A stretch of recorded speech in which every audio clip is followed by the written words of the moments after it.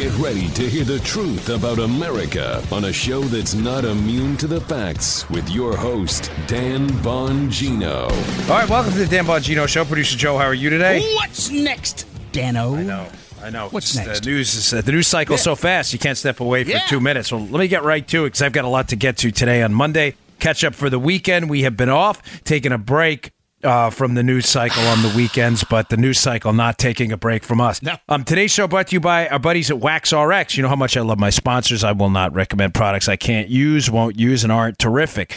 This is a product that's really helpful. It's helpful for me. Wish I would have had it when I was working in the Secret Service with the earpiece, where I had a big problem with earwax in my ears. It builds up. It's hard to get out, and you're not supposed to stick those cotton swabs in there to clean that out. That's not the way it's supposed to work. So this is a customer review I saw from Wax RX, which isn't the sexiest product to talk about, but it works really, really, really well. This is a quote. I used to have to go to the doctor twice a year to get rid of my stubborn, hardened earwax. With the rising cost of healthcare and thus a double deductible, I'd have to spend $60 per visit, $120 per year to treat my ears. Now I can do it myself with Wax RX and a significant savings that doesn't require me to miss a half a day of work. Thank you, Wax RX. Right now, you can try the magnificent Wax RX system by typing in GoWaxRx.com. That's GoWaxRx.com. Use offer code Dan at checkout for free shipping. That's GoWaxRx.com. Trust me, try this stuff. You're going to be like, whoa. What's in them ears? Don't wait. You have no idea what you might be missing because of inner earwax. Who knows? It might just change your life. Visit GoWaxRx.com and please use offer code Dan. All right. Folks, what's going on right now is really just amazing. I mean, I don't want to be one of these guys who, the days of the past or someone. Listen, we've always had conflict in the country. We've always had issues. We've had the 60s. We had a civil war. We've been through 2 world wars. I mean, there have been obviously troubled times in the past, too, and I don't want to over-dramatize the situation we're in now. But it just seems now that it's like we can't just seem to agree on basic rules of the game anymore, Joe, and this is what's bothering me. I mean, this weekend we had an unbelievably horrifying synagogue shooting in Squirrel Hill, and immediately, again, instead of us seeing this as what it is, this national tragedy, the largest act of anti-Semitic violence we've seen in this country when it comes to the 11 people who were killed in this attack. We can't just seem to agree on a common set of operating rules, and this is what's deeply disturbing. Right away, everything now. We live in a time now, Joe, where everything becomes instantly political. Mm-hmm. Instantly. Despite the fact that the evidence is overwhelming that the maniac who is alleged to have carried out this attack is in fact a hater of Donald Trump. Mm-hmm. Now, that doesn't matter to the left, which immediately has to start to politicize these incidents. And folks,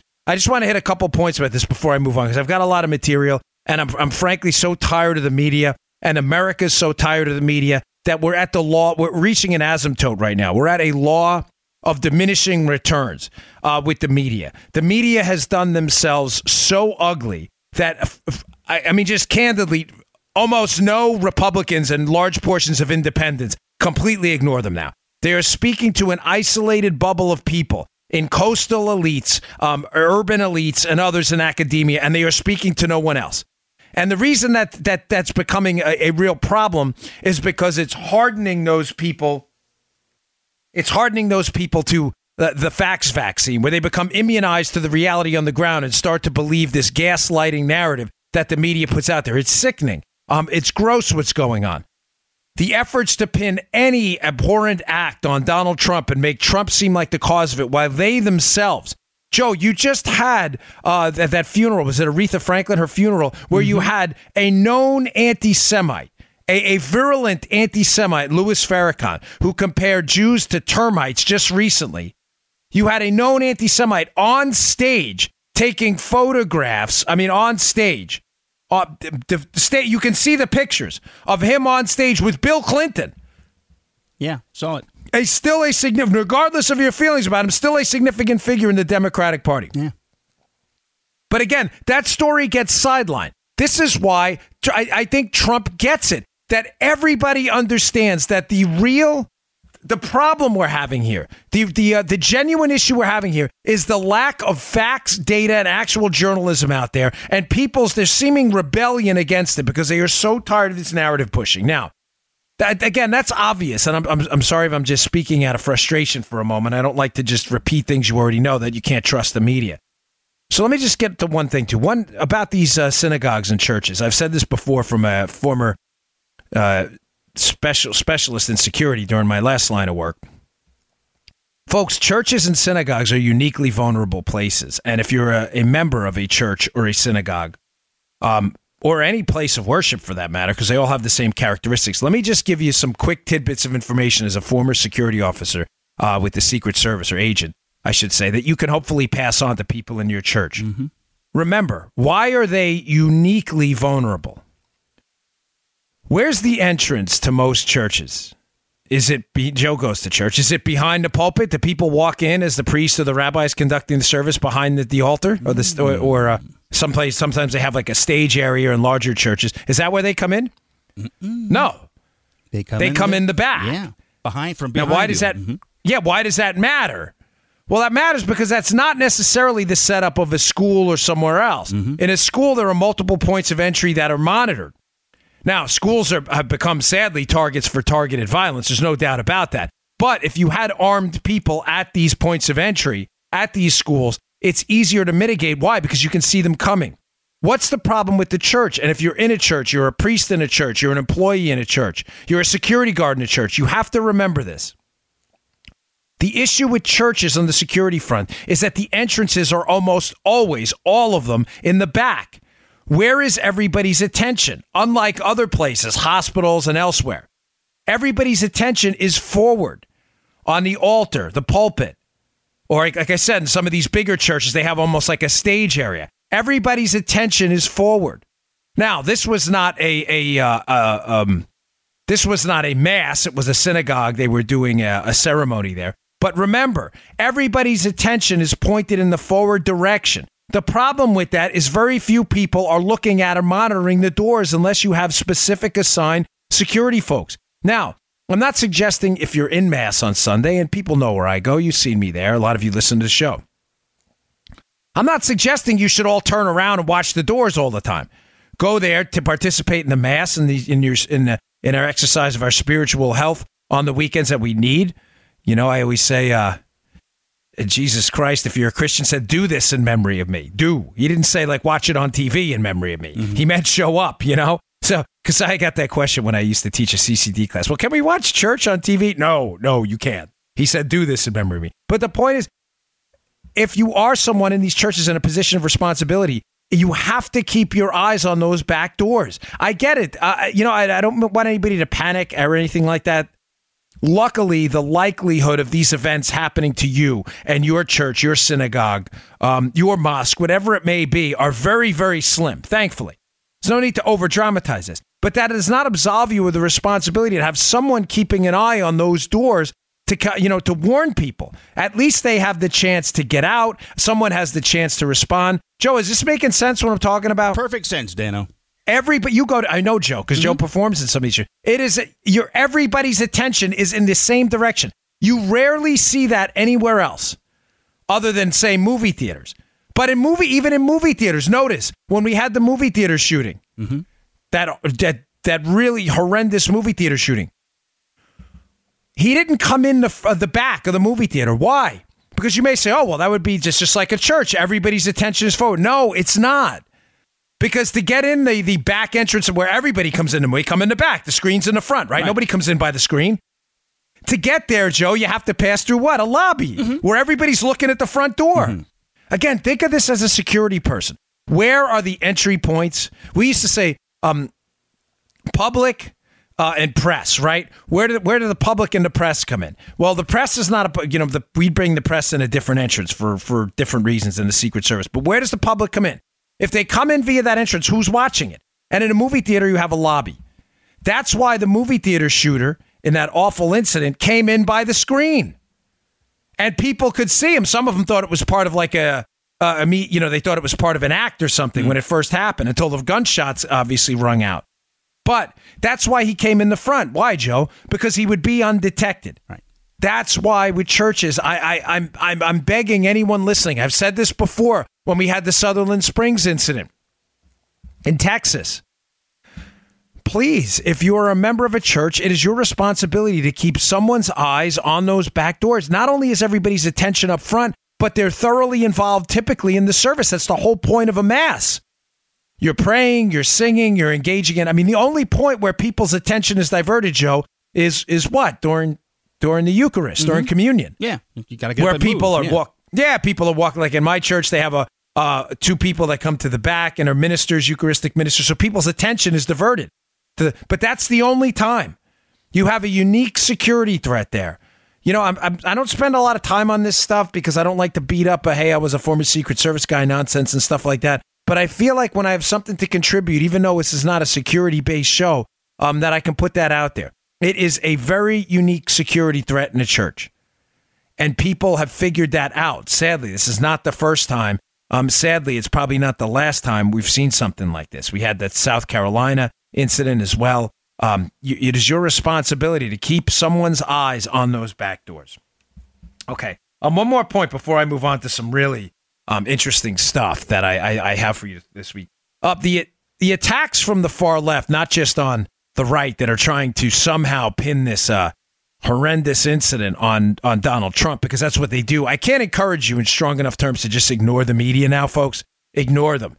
Please ignore them. Ignore their false narratives. Ignore their gaslighting. Do not click on their material.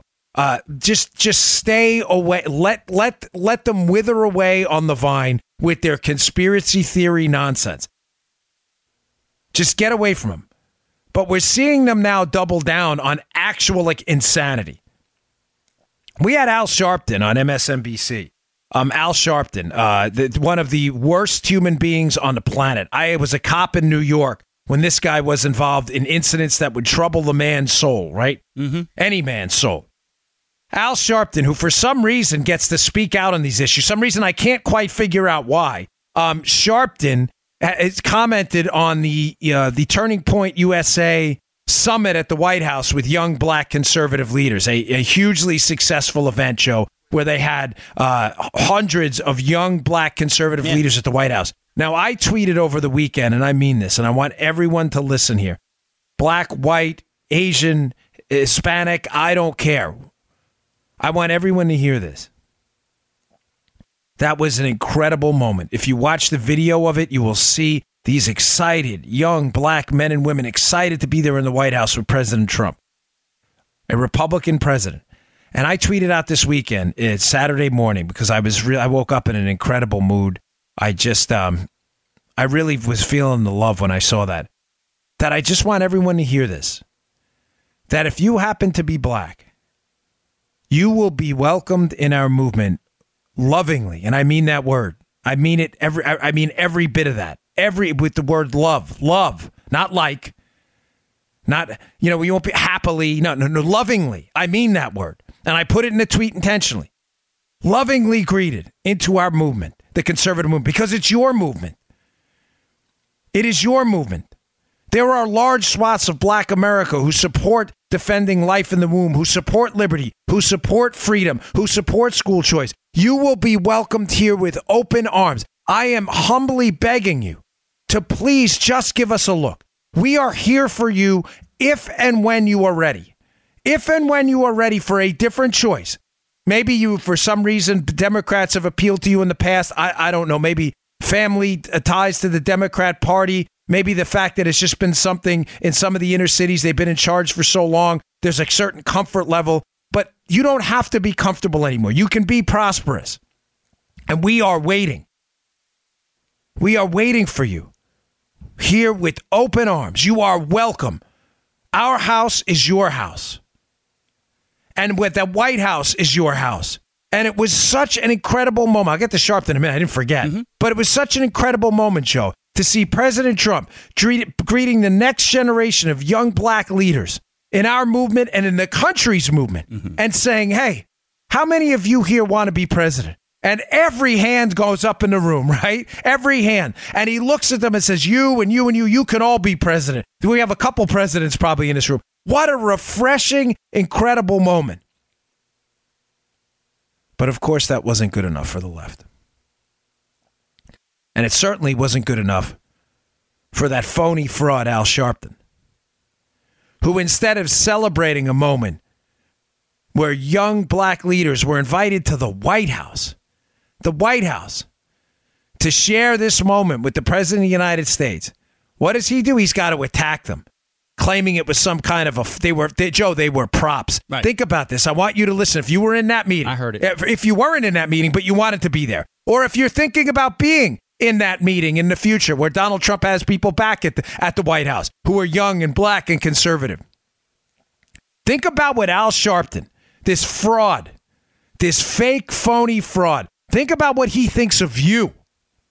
Yes, you.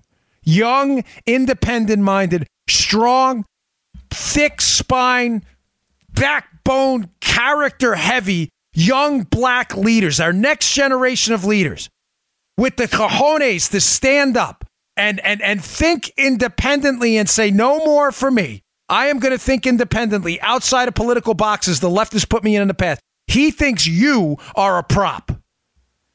Remember that. Don't forget that. And it's not that he thinks it's not so much, being candid here, it's not so much that he thinks you're a prop that's horrendous. It's the fact that MSNBC and others take him seriously. Yeah. The fact that he thinks you're a prop is bad enough. My point is that he's meaningless without a megaphone. And MSNBC provides it for him. He's one person with a dumb opinion. One person with zero credibility. The fact that other liberals take him seriously is the real horror here. I want you to remember this, and I mean this. You will be loved here. You will be respected for who you are, not the melanin component of your skin. While the other side that claims to be fighting for, quote, your values thinks you're a prop because you had the nerve and the guts and the spine to go to the White House and stand up for what you believe are your values, independent of any indoctrination process by the left. Gross. Again, more gross comments from the far left, which treats African-American voters, black voters, treats Hispanic voters, and Asian voters like props. Folks, they're in a panic. They are in a panic. Make no mistake. The left is freaking out right now because black approval of Donald Trump is going up. Hispanic approval of Donald Trump has stayed steady and has gone up in certain areas. They are in a complete freak-out meltdown right now because if they lose, Joe, even 4 or 5% of the black vote and Hispanic vote, and Donald Trump in this 2020 reelect takes record numbers of black voters for the Republican Party, the Democrats will be relegated to a minority party forever. There will be nothing left. They will be a coastal party full of coastal elites and academics and Hollywood types, and that will be it. They are already losing working class voters of all races, colors, creeds, and sexes. They are already losing that. But now they are terrified that they are going to be seen as the party of environmental rich guys, Joe, and jet-setting coastal elites, and they are going to lose black America too. They are in a panic. Therefore, they have to unleash Al Sharpton on everybody. I know what this means to you too, Joe, and I know because Joe, and not that I want to bait Joe into this, and I got a lot to get to, folks, but this is a sensitive topic to me. You know, I grew up in New York. Joe has lived in Maryland most of his life, where Maryland has the largest population of black voters anywhere in the country. They have the wealthiest, largely black county in the entire country, Prince George's County, Maryland. There are a number. Think about the successful black men that have come from Maryland. Ben Carson, just a recent example. Maryland is an extremely diverse state in the actual sense of the word, not the liberal sense of the word where it's meaningless. What I mean by that is liberals only think of skin color. Right. We don't think of that. We think of diversity in terms of socioeconomic status. We think of diversity in terms of political views, religion. I mean, skin color is obviously a factor too, given the country's history with race, but not the way the left thinks about it. The left wants to say black must be Democrat. Why? Because you're props. You have to be Democrat. We don't believe that. And to see this awakening in the black community where people, I mean, even in Maryland, where Governor Larry Hogan, a Republican, granted, again, not the greatest conservative in the world, I get it, but far, far better.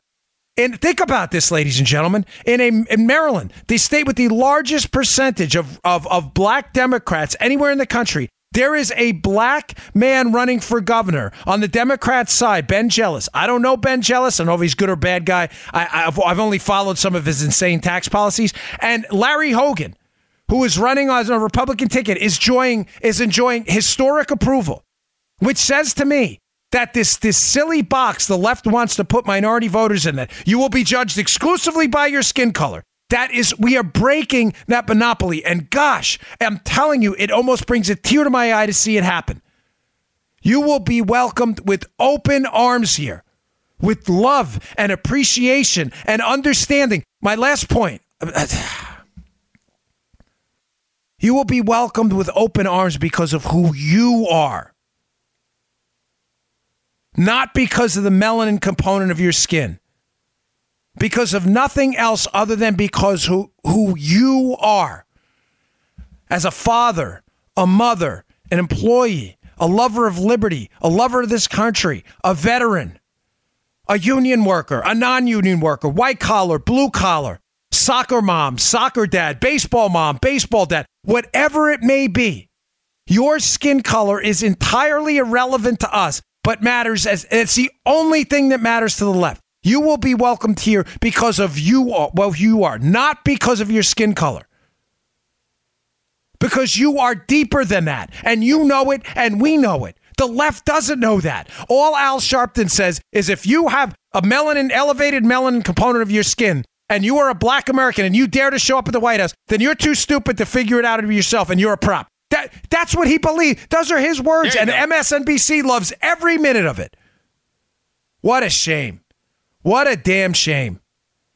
Now you understand why, just to circle this back, while America's entirely ignoring the far left at this point and their media allies, they have become totally irrelevant. They are so ignorant. They judge people entirely by some category or some box they decide to check.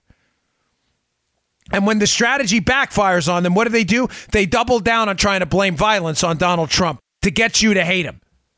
Oh, he's a racist. There is zero evidence of that at all. Zero. Donald Trump must be anti-Semitic. He played into his rhetoric. But the guy was a Trump hater, you loons. Are you crazy? Donald Trump's daughter is Jewish. So is his son-in-law. Are you this dumb? It's frustrating, man. I know it frustrates you because I know when you and I used to do the show in the basement when we first started, we only had a couple hundred listeners. Joe and I got into a conversation about this once. We used to do the show just once a week. Joe was as frustrated as I was because the church Joe goes to happens to be very diverse. Yeah, well, that was the church before I moved. Yeah, very diverse. And Joe, and it wasn't like, it's just, Joe was commenting to me how nobody there, I remember this, nobody there thought of you, oh, look, there's a black congregant, there's a white everybody's just like, I worship Jesus Christ and that's why I'm here. Bingo. Nobody cared. It reminded me of this event I went to. My friend Brandon Cooper is involved with an organization called 100 Black Men of Prince George's County. That's the name of the organization. Brandon happens to be black. He worked on my campaign. Again, a point only relevant to the left. I really couldn't give a rat's caboose about it, but to the left, that's everything, of course. Now, he happens to be an active Republican, and he brought me to this event one time. It was a long time ago, and I'll tell you one of the moments that sticks out in my head during the 3 political campaigns. A lot of stuff just kind of blends in, and you forget a lot. But one moment I'll never forget, Joe, is standing in this room with black leaders from across the county. Some Democrat, some Republican. But everybody, it was a packed house, and they started the event show with the Pledge of Allegiance, and everybody sat there with their hands on their heart and pledged allegiance to the principles embodied in that flag. And it may seem like a small thing, folks, but I got to tell you, I sat there and I had a little tear rolling down my cheek because I thought to myself, if we could just get to this point where we all agreed on at least a common set of principles and we could argue the policies later, but the principles are, if we could argue just this one thing, Joe, just this one thing. And this one thing is, we're all in this together.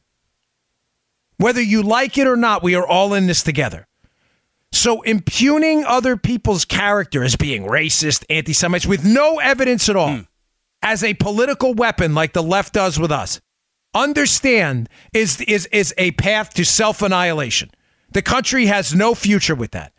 That's why I said on Fox this weekend during the weekend appearance, and I meant every word of it, there will never be a come-together moment in America until the left abandons identity politics. I said it on my podcast on Friday, too. Never. Because as long as you refuse to accept the fact that we are all in this together, and you insist on painting half the country as like enemies of the state and enemies of morality, being the worst things possible, racist or misogynist or whatever you want to call them, there will never, ever be a come-together moment. And ladies and gentlemen, I'm getting tired of a lot of this stuff. I saw a comment, I'm not going to say who, but he comments for CNN on this morning. Oh, it's on both sides. No, it's not on both sides, folks. It is not. The people in the conservative movement who say insane, crazy things that are unquestionably racist, and it does happen once in a while, are shunned forever, Joe. Forever. Yeah, agreed. The people on the right, you know this, Joe. If Joe works at a radio station in the morning, WCBM. If someone came on your station and said, hey, blacks do this, and it's an unquestionably offensive racist statement, Joe, are they going to invite that person back? Oh, hell no. Of course not. They're going to be like, you go on like a list. All right, get rid of this guy. He's nuts. Not only that, they'll probably come back with an apology later. That doesn't happen on the left.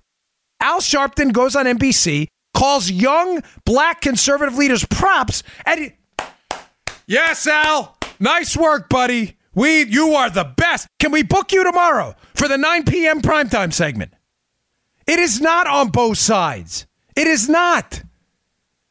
It is not. I remember going to Tea Party rallies when people would put up signs that had really questionable stuff on it. And the leaders of the Tea Party rally, I remember them going up and saying, hey, we're not doing that here. This is about taxes. This is about small government. I was there. You're not going to tell me it didn't happen.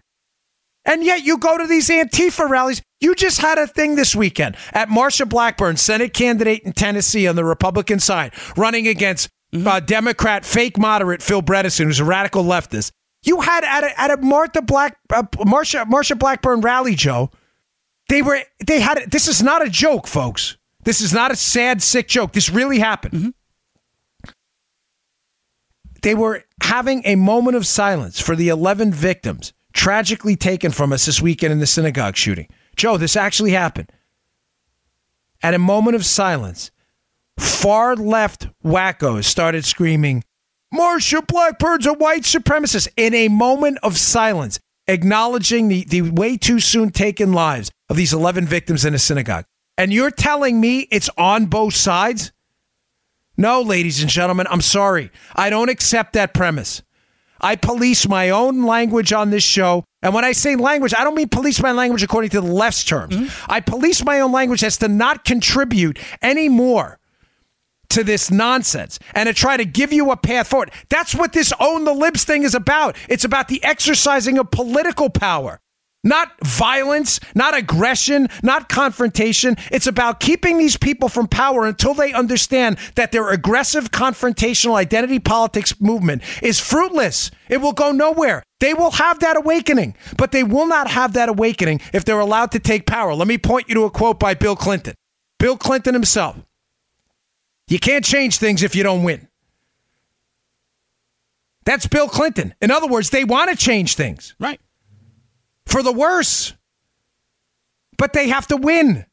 That's what Own the Libs is about. You can't let them win. You have to keep these people out of power until they figure out that they're just disingenuous, nonsensical, horrifying, character-based attacks on us are a path to nowhere other than self-destruction. That's why you need to vote. There is just no excuse. Let me just not lose the thought that I started with. We police ourselves. We always have. I work at specific places. I do commentary at places. I know for a fact that they police themselves to make sure that they are not. I'm not saying we can't argue passionately. Don't get me wrong. Everybody knows I go on the air with an edge, and you should. But there are things you just don't say. You know why? Because they're just not right. I'm sorry. There are just things that are morally and ethically not right to say or advocate for. The left doesn't have that emergency brake. They say whatever they want. Whatever they want.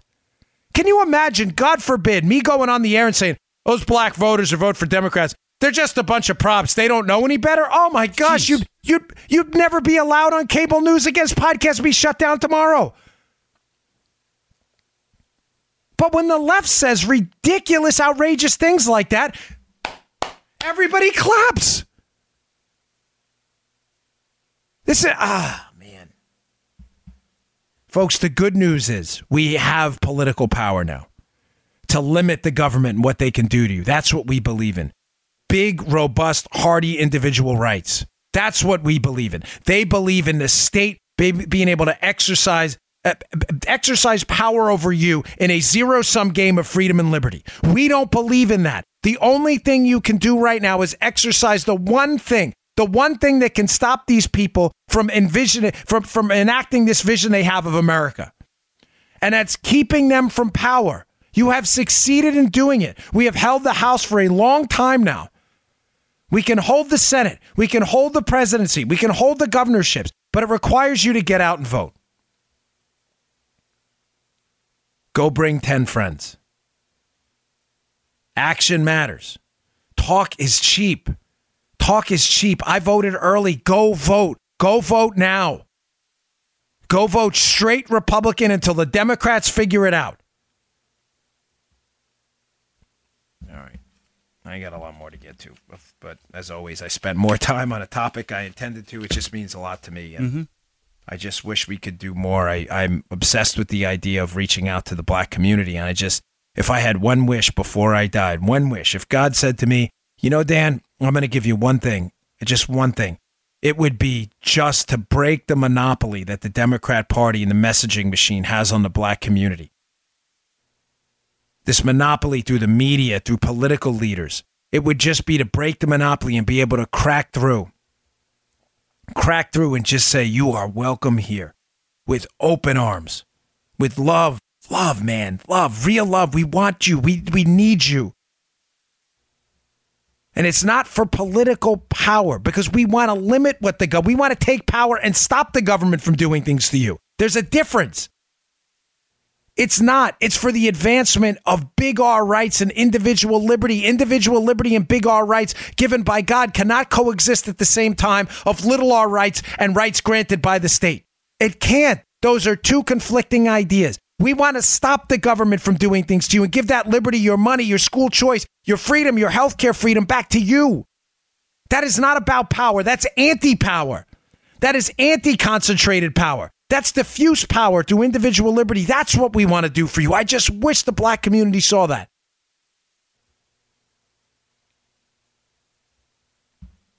It's my one wish. I mean it. It's my one wish. It's not any shallow, crappy stuff like, can I have eternal life? Can I have good looks? Everybody knows I have a cinder block head. God, can you round my head off a little more? Well, can you unsquare my jaw? At least you admit it, you know. No, I do, brother. I'm self-deprecating. Although it's funny, I always get put on. I say this.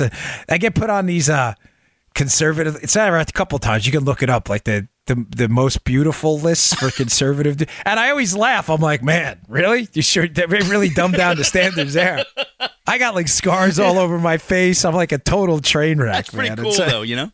Yeah, it is funny. My wife always laughs. I mean, obviously, I'm being a little silly. My wife and I think differently. I mean, my wife's the most beautiful woman on the planet, but yeah, if there was one wish, I mean it. That's what it would be. If we could just crack small percentages into the black community, get them to see the liberty and the enhancement and the prosperity we want to bring, the world would change big time. All right. Today's show also brought to you, folks, by We the People Holsters, best holsters out there. They sent me a free sample a long time ago. I fell in love with the product and agreed to take them on as a sponsor because getting a good holster is one of those things you just never get rid of. I mean, I have had mine for years, and then when I found this one, I got rid of it, and I'm now a We the People advocate for them because they are so, so good. They make their holsters right here in the United States in Las Vegas. They are custom made. They use their own molds. They don't use third-party molds, but that matters. You know why that matters? Because you're going to see every firearm model they provide a holster for fits with absolute precision. Not only that, these things are really, really cool to look at. The designs they have the Constitution design. The camo, they have the thin red line, the thin blue line. They change their designs often. They also have on the holster, which is really cool because some of these things can be uncomfortable if they're not designed right. You can adjust, they can't. You can adjust the ride, meaning if, you're having an issue with those in the pants holsters with the hip bone, you know what I'm talking about. Not with this. You can adjust it to make sure it fits perfectly right in that little crevice right there so you don't have to worry about anything. Also, there's an adjustable tension screw. What does that mean? Some people like me, I like a little more secure fit. So you'll get that click when you insert the firearm in the holster. Click, just like that. But if you want it a little looser and you don't want it to fit as snug, maybe you're at the range that day, whatever it may be, I don't know. You can adjust it, make it a little looser, and it'll give you a little less tension. That's entirely up to you. It's a great holster. The adjustable tension is one of the key features of the product. But here's the real key feature. They start at just $34. But not only do they come with a lifetime guarantee also, and they ship free, but if you use promo code Dan, you'll get $10 off. So here's the website. WeThePeopleHolsters.com/Dan. That's WeThePeopleHolsters.com/Dan. Listeners of the Dan Bongino Show, use code Dan, and you get $10 off. Folks, that's $24 with free shipping and a lifetime guarantee. Go check these out. These are the best holsters out there. You're going to love it. I promise you. I kid you not. When I got the samples, I said, sign them up. Love them. Great holsters. Go to WeThePeopleHolsters.com/Dan. Use promo code Dan for 10% off. Okie dokie, doggy daddy. Quick, where's that from? True Romance. One of my favorite movies. Okie dokie, doggy daddy. Love that movie. He said, I want to live fast, die young, make a handsome corpse. I do not, by the way, but I always thought when I was a kid, that was the James Dean moment from Christian Slater for me. Okay. I had this economics piece, but I really want to get to this. George Papadopoulos has been tweeting a lot lately, a lot, and we're still arranging. I just trying to get down a good list of questions for an interview I'd like to do with him at some point in the future here. But I want to make sure it's not stuff you've heard before. You can go to the mainstream media to get that. So there's a couple things I'm working on. One of the things he tweeted about, which I found very interesting because we've been hitting on this repeatedly throughout the last 6 months, is the role of someone who's going to pop back onto the scene soon. Remember the names. Remember the names. All right. Remember the names, right? I say that all the time. Remember the names. I want you to remember the names. Why? Because one of the names that's going to creep up, and we've seen this before, where a name I mentioned in 628, 629, those episodes we did, episode numbers early, creeps up later, and all of a sudden it seems like breaking news when it's not. I'm not trying to take credit for all this stuff. I'm just telling you that people who understand this saga like I did, I mean, like I said, I literally wrote a book on it. These names are all important, and I'm going to get to that and the reason for that in a minute. But one of the names early that had creeped up, that kind of faded and then came back into prominence was Bruce Ohr. Remember, Joe, we were talking about the information superhighway almost 7 months ago. Yeah. And then Bruce Ohr creeped back in the scene. Everybody was like, oh, my gosh, there's this Department of Justice guy. If you were listening to the show all along, you already knew the story. But someone we harped on early as being, I believe, a key figure in this entire scandal, who I think you're going to start creeping back on the scene. See, and I see Papadopoulos' tweet about him, is Victoria Nuland. Oh.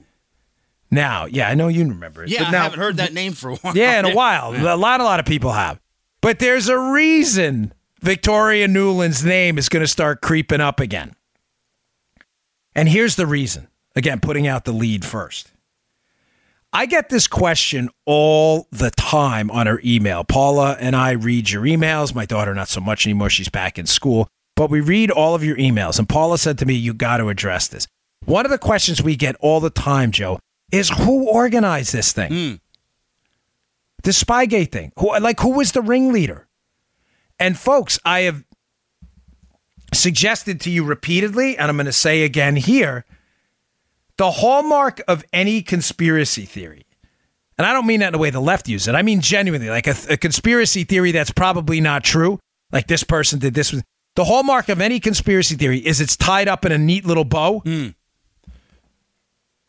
Yeah. When you see that, you're like, well, Obama organized the whole thing, and that's it. And folks, that typically means the theory's nonsense. But there's a reason for that. I don't just throw that out there to kind of like, look at me, I'm above all. I'm throwing it out there because it's true. I worked in the federal government. I understand, at least on the Intel IC side and the law enforcement side, generally how it works. I mean, I don't know every single thing. Obviously, nobody does. But having spent 12 years there, interacting with intelligence agents of our government overseas, law enforcement agents here in law enforcement cases. The Secret Service is one of these jobs where you really get a diverse flavor for how the government works because you do a little bit of everything. A little protection, a little bit of intelligence consumption, a little bit of law enforcement. In my case, a lot of bit of law enforcement.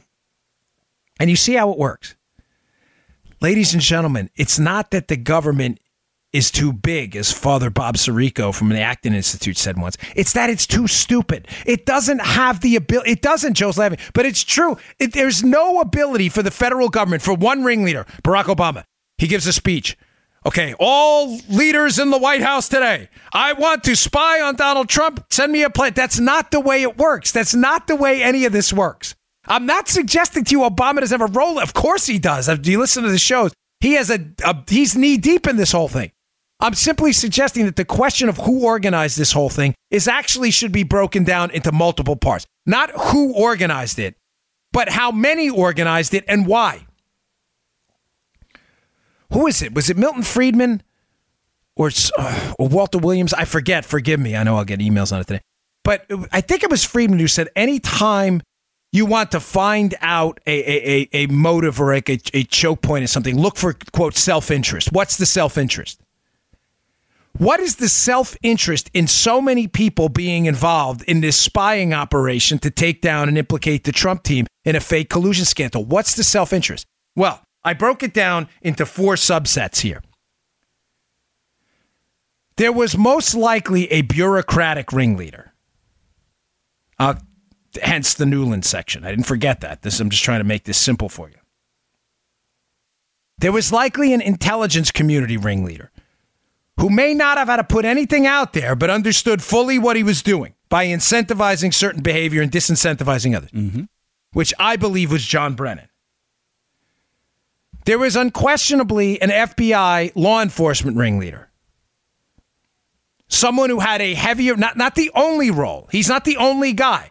Even leading in the ring, there's still other people in there with him, which I believe was Andy McCabe. Who was the political ringleader? You may say Barack Obama. I'm not so sure. I mean, I'm not saying he was not involved. I'm just saying he was effective at diffusing blame to everyone else, giving himself plausible deniability. The political ringleader, I believe, was Harry Reid, based on the early August memo he wrote to the FBI. Now, I don't have time to cover the other 3, but I do want to cover Nuland based on Papadopoulos' tweet, and I believe he's right. I believe her name is going to resurface, and why. Why was she the bureaucratic ringleader? In other words, the bureaucracy. She's not elected. She's the Assistant Secretary of State for Eurasian Affairs in 2017. Hillary Clinton is gone from the State Department at that point. 2016, and when the whole thing is going on. Hillary Clinton's gone. John Kerry's the Secretary of State.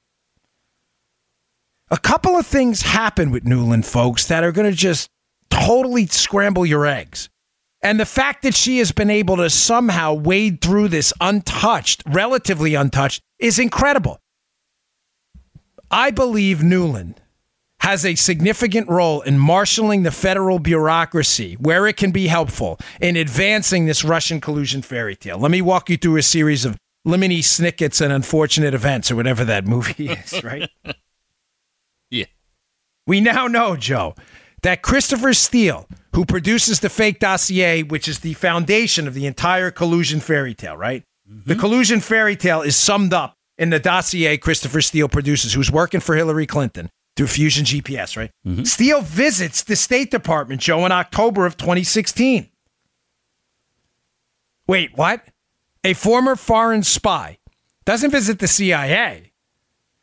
He visits the State Department, a bureaucratic diplomatic channel for the United States. He visits the State Department of October of 2016. We don't find out about this until Victoria Nuland is placed under oath. Why is this meeting suspicious outside of the obvious, Joe? Oh, you had an Oppo researcher, Christopher Steele, who used to work for a foreign intelligence outfit, hanging out in the State Department? Oh, gee, that something strange about that? Nah, nothing to see here. What's interesting about it is their efforts to make this thing go away, and Victoria Nuland's seemingly contradictory statements. Please read this article I have the Weekly Standard, which is not, it's pretty much anti-Trump almost all the time. But they do have some good writers over there. There's a really good piece I have from the Weekly Standard up about this it's a little older, but it's about this very meeting. It's short. With Victoria Nuland at the State Department, Joe, she works there. She's the Assistant Secretary of State. Mm-hmm. And how her story on this thing cannot possibly make sense. When asked about the meeting, this is a quote. She was asked about the meeting, and she's like, no, I didn't agree to participate in the meeting, but I didn't know anything about it. Huh? Here's a quote from the piece. What she, Nuland, did deny was participating in the briefing by Steele, Joe. But she had trouble keeping her story straight. Asked if she had any role in the meeting, Nuland told the committee, I did not. I actively chose not to be part of that briefing. So Richard Burr, Republican senator on the committee, says to her, but you were aware of the briefing? I was not aware of it until afterwards, Nuland claimed. So the writer says, so let's see if we can sort this out. Nuland claims she actively chose not to be part of a briefing that she was not aware of until after it happened. How does that work? I did not. I actively chose not to be part of that briefing that she claims she wasn't aware of. How do you actively choose not to partake in a briefing that you claim to not be aware is happening? Folks, they're covering something up here. And what they're covering up is an information superhighway, as I've said repeatedly, bypassing normal intelligence channels that would have vetted and shut this stupid collusion story down because our intelligence professionals wouldn't have allowed it. And they mainlined it like a drug, IV, right into the upper levels of the State Department, the FBI, and to John Brennan himself. Remember his meetings with Bob Hannigan, the British GCHQ head, the intel guy, at the, quote, director level? Mm-hmm. Yeah. Why was everything at the director level, Joe? Because the rank and file intel guys and law enforcement people in the Bureau would have saw this thing and would have never signed their names on it. Another question I get a lot. People will say to me, well, Dan, you vouch for the FBI all the time. I do because I worked for them. Listen, if that bothers you, I'm sorry, but I have personal experience. They say, well, why did nobody speak out? Where are the whistleblowers? Because there were no whistleblowers to be had. They pipeline the information literally into the upper levels of the FBI and DOJ. They bypassed the whole lower level rank and file street people who knew what they were doing. Joe, does that make sense? Yeah, man. It's like me.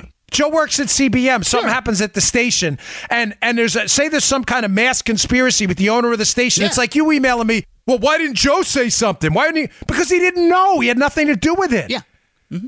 The rank and file FBI men and women doing the work, the actual work. We're not aware of this. Was pipelined to McCabe, Stroke, Price Step, and Comey. Baker, Rabicki, Lisa Page, all of them. These were the upper level men. It was not being seen by the low level guys. That was the point of the information superhighway. Yeah, they're passing the info under the table where you can't under the table it. Because if it went over the table and people saw it in the normal way and it was vetted up the chain, Joe, people would have been like, this is crap. Right. This dossier is complete hooey. It's garbage. That's the point. But it wasn't just pipelined into the upper levels of the FBI, as Joe said, under the table. It was also pipelined into the State Department. But why? Why? If the State Department has no significant intelligence capabilities at all, they're consumers, largely. Why would a former intel guy for the British working for Hillary go to the State Department? Well, maybe after I tell you this, it'll make a little bit of sense. Uh-oh. Who was Victoria Nuland? Well, she's working for the Obama administration, but she has deep, deep connections to the Hillary folks. Victoria Nuland, who is receiving now, clearly at some point, some form of information from Christopher Steele. She's denying taking part in a meeting she claims she didn't know about. She says she actively didn't want to take part in it. We already know, according to Jonathan Weiner, who wrote the op-ed in the Washington Post, another State Department official, that he gave information from Steele to Nuland. So Nuland's role in this is not to be questioned anymore. We already have people admitting it. Let's be crystal clear on that. Nuland is the information superhighway in the State Department. Bruce Orr is the information superhighway in the DOJ. It's clear that Andy McCabe, Strzok, and maybe Price Step are the information superhighway in the FBI meant to bypass all normal procedures. Who is Nuland? Folks, she was the chief of staff to Strobe Talbot. Follow me here. Strobe Talbot was Deputy Secretary of State under Bill Clinton. Why does this matter? Because Strobe Talbot's brother-in-law, I'll go through this in a second. Strobe Talbot's brother-in-law is a guy named Cody Shear. Cody Shear is one of the people who is alleged to have produced other dossiers that may have made it into the State Department, along with the Sid Blumenthal memos, that were used to attack the Trump team later. Cody Shear is nothing more than a political hack. Cody Shear's brother-in-law is Strobe Talbot, who was Victoria Nuland's boss. She was the chief of staff. So let's just be clear on what's happening here. A guy working with Sid Blumenthal named Cody Shear, Sid Vicious, the Hillary Clinton political attack master, is producing their own series of memos on the Trump team. Cody Shear's brother-in-law is Strobe Talbot, whose chief of staff was Nuland, who is now an assistant secretary of state in the State Department, shuttling information over to the FBI from these dossiers by Cody Shear and Steele. Folks, this stuff is incredible. Now, getting back to that, I believe Friedman quote about look for the self-interest, right? What is Nuland's interest in making all of this go away and making sure the Trump team investigates none of this, and if he does, to sick Bob Mueller on them later? Folks, who was one of the authors of the Benghazi talking points that have been largely debunked? It was Victoria Nuland. Again, this isn't conspiracy theory stuff. Just look it up on the internet yourself. From more than credible sources. One of the authors of the Benghazi talking points that turned out later largely to be garbage, junk, spin stuff was Victoria Nuland. So not only does she have a vested interest in nobody probing what actually happened in the Obama scandals of the IRS and Benghazi and otherwise, she's also a friend of Bill Clinton's. She's a friend of the administration. She was the chief of staff to the brother-in-law of the guy producing a series of memos used like the dossier. She has a self-interest in making all of this go away and also covering up her role in this meeting at the State Department with Christopher Steele in October. I actively chose not to participate. But you just said you didn't know about the meeting, so how did you actively choose not to participate? I kind of stepped on it there, didn't I? Oh, you expect an email from Paula. Stupid dog. I like the addition there. Maybe she'll like that. Yeah. By the way, we did a poll on Twitter. The pro-Muttley forces united behind you, Joe. Oh. It's 80+% pro-Muttley. So sorry, folks. Majority rules, right? We do believe in liberty, and this just shows a direct democracy. You voted pro-Muttley, so Joe wins. Although my wife says she gets 50% of the vote. But she's the author of the Benghazi talking points. She has an interest in making sure Donald Trump's team never looks into them, and we're always on the offensive with them. Now, here's where it gets fascinating. Victoria Nuland is also one of the people involved heavily in Ukraine policy, given her assistant secretary of state status. She's also involved with loan guarantees to Ukraine. Now, why does that matter? Folks, she was caught on tape once. The tape is out there. You can listen to it yourself. It's not a conspiracy theory. One of her calls was intercepted. Now, the call is not a good one. The call is her and this Ukrainian, and they're talking about who is going to take over for Yanukovych, who was a Ukrainian leader at the time backed by Russia. She was intercepted in that call, and the call made it out into the public. It was pretty humiliating for the United States government. There were some attacks on the European Union. It was Victoria Nuland's call. Now, a lot of folks believe that call was released by Russian intel people to embarrass. Remember, because this may get a little confusing, and forgive me, but listen to it twice the last few minutes if it matters, because it's important you understand this. All right. Nuland is on the side of the Yanukovych opposition. Yanukovych is the pro-Russia guy leading Ukraine. She's on a call with another individual talking about a replacement plan for Yanukovych, who's backed by the Russians. So the Russians don't like Victoria Nuland at all. Right. Obviously. The call's embarrassing. The United States is forced to apologize because she takes some shots at the European Union in the call. It's not a great moment for the United States in the call. Now, that the Russians did it is pretty disgusting and grotesque, or alleged to have done it. But one of the things about that call is the narrative gets set really, really early. I want you to listen to a quote I'm going to read here from Hillary Clinton herself from her book. She uses the Nuland intercepted call that they believe was released by the Russians. You following me? Yeah. It's clearly an anti-Russian call because the guy they're trying to get rid of and file a replacement plan for is a pro-Russian guy, Yanukovych, in Ukraine. Quote from Hillary Clinton's book about Russians, weaponizing intel. The Russians were not just stealing information for intelligence purposes, as all countries do. They were now using social media and strategic leaks to weaponize that information.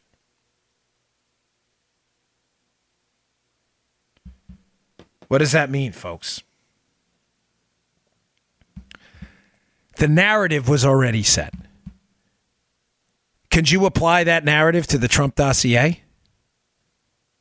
The Trump dossier, they were stealing information. There was an exchange of emails. Ladies and gentlemen, like I told you about the Wall Street Journal article written by Glenn Simpson and Mary Jacoby in 2007, where the movie plot was already written about Russian influence in the United States and they just swapped out Donald Trump's name. They needed a narrative. Nuland has a clear role in this. The interception of her call by the Russians creates this template for a story about the Russians weaponizing social media, which may have been true in the Nuland case, but all they do is swap out Nuland for Donald Trump. Oh, look, they were stealing the DNC's information and Hillary's, and they passed it on to the Trump team, and they used social media and Facebook to magnify the effect of Russian influence. Ladies and gentlemen, they had this pre-existing template. This is why Nuland's so important in this, and they just basically swapped out the names for Donald Trump. Folks, don't be a sucker. I'm begging you. Please don't be a sucker. Don't be a sucker. This was a movie script that was already written. Already written. They just swapped out the names. One final thing on this. You know what? Before I get to that, I have one final read for the day. Today's show also, but may go over a little bit, Joe, because it's an important show. But today's show also brought to you by our buddies at Brickhouse Nutrition. They make my favorite nutrition product out there. It is a product called Foundation. If you haven't tried it, you have no idea what you're missing. If you want to look better, feel better, perform better, you must try Foundation. It's that good. The reviews I get on the product are absolutely fantastic. They are fantabulous. Now, if you don't believe me, all I ask is that you try the mirror test. I thought of this because it happened to me. Before I started taking Foundation, I work out a lot. Now, I'm in my bathroom surrounded by mirrors, and I remember taking it after 7 days thinking, what the heck? Sheesh, this stuff is amazing. It's that good. It is a creatine ATP blend. It'll help you perform better. It'll help you look better. Take that mirror test. Before you start taking the product, look at yourself in the mirror, take a little bit of a mental snapshot. Take the product, give it about 7 days to load. And then I want you to go back. Yeah, I like that. Then go back and look at yourself again 7 days later. You're going to be like, wow, this stuff is amazing. I had a guy who emailed me a while ago. He's like, my wife was really impressed. It's that good. Go check it out. Go to brickhousenutrition.com/Dan. That's brickhousenutrition.com/Dan. Check out Foundation today. You will not regret it. brickhousenutrition.com/Dan. Check out Foundation today. It's a terrific product. I can't recommend it highly enough. Look better, feel better, perform better. Send me your reviews. You'll absolutely love it. All right. So just to sum this up, the bureaucratic leader in this, marshaling the bureaucracy to swap out the movie script already written. The Russians stole Nuland's call and they put it on social media. They did. At least the call was intercepted. There's no doubt about it. And the Russians probably played a role in it. All they did was take this pre-existing narrative that they already had in conjunction with Glenn Simpson's narrative from the 2007 Wall Street Journal piece about Russian influence, and they swapped out the Trump team. She was the one marshaling the effort because she was the victim of the intercepted phone call they believed the Russians stole. She had every motive in the world to say, hey, we need to hide all this stuff. my involvement with Ukraine, all this other stuff. So what are we going to do? Oh, well, I was already intercepted by the Russians. And you know what? They used the information, weaponized intelligence on social media. Hey, let's use that against Donald Trump. And by the way, my old boss, Strobe Talbot's brother-in-law, Cody Shear, he's got some information too. And his dossier says Trump was doing just that. Wow, isn't that special? Finally, with Ukraine. There were Ukraine politicians who were involved heavily in this. If you read my book, there's a whole chapter on it. Lyshenko and others. People who had alleged that Paul Manafort, Trump's campaign manager, had received this illicit multi-million-dollar payment, and it was taken in a ledger, and they found the ledger, and Paul Manafort was guilty of taking money from the Ukrainians. Ladies and gentlemen, regardless of your feelings on Manafort, the ledgers never turned up. But the Democrats had a whole branch of people working on this Ukraine story and Manafort's connections. Once they heard Manafort got hired, they had a double incentive. Oh, good. Look, this guy Manafort was lobbying for Yanukovych, the pro-Russia guy. He was on the other side of us. So now let's throw him in the mix, too. Little motive for the future. Not to be able to, don't get, in other words, don't fight us in the future when Hillary Clinton's elected president. Right. Look what we'll do. All right. Hey, folks, one more thing. If you're looking to come say hello or to meet me or to get a signed book, I'm only doing one book signing. It'll be in Vero Beach, Florida. It will be at the Vero Beach Book Center. Let me give you the address here. You know what? I will put this up at the website. It is Thursday, November 1st at 6 p.m. The Vero Beach Book Center. It's a really great. I've done a few book signings there. It'll be great. I encourage you to join us Thursday, November 1st at 6 p.m. I will put the link today in the show notes at Bongino.com if you want the address. But if you go to VeroBeachBookCenter.com, you can check it out too, the details there. We'll put it up at the show notes as well, the link. Thursday, November 1st, 6 p.m. Vero Beach Book Center. I will be there signing books, doing a book signing. So if you want to come say hello, please join us. All right, folks, thanks again for tuning in. Please subscribe to the show on iTunes, on SoundCloud, iHeart. It matters to us, helps us move up the charts. It is all free, and we really appreciate your support of the show. It's been moving up the charts big time, so thank you very much. I'll see you all tomorrow. You just heard The Dan Bongino Show. Get more of Dan online anytime at conservativereview.com. You can also get Dan's podcasts on iTunes or SoundCloud. And follow Dan on Twitter 24/7 at DBongino.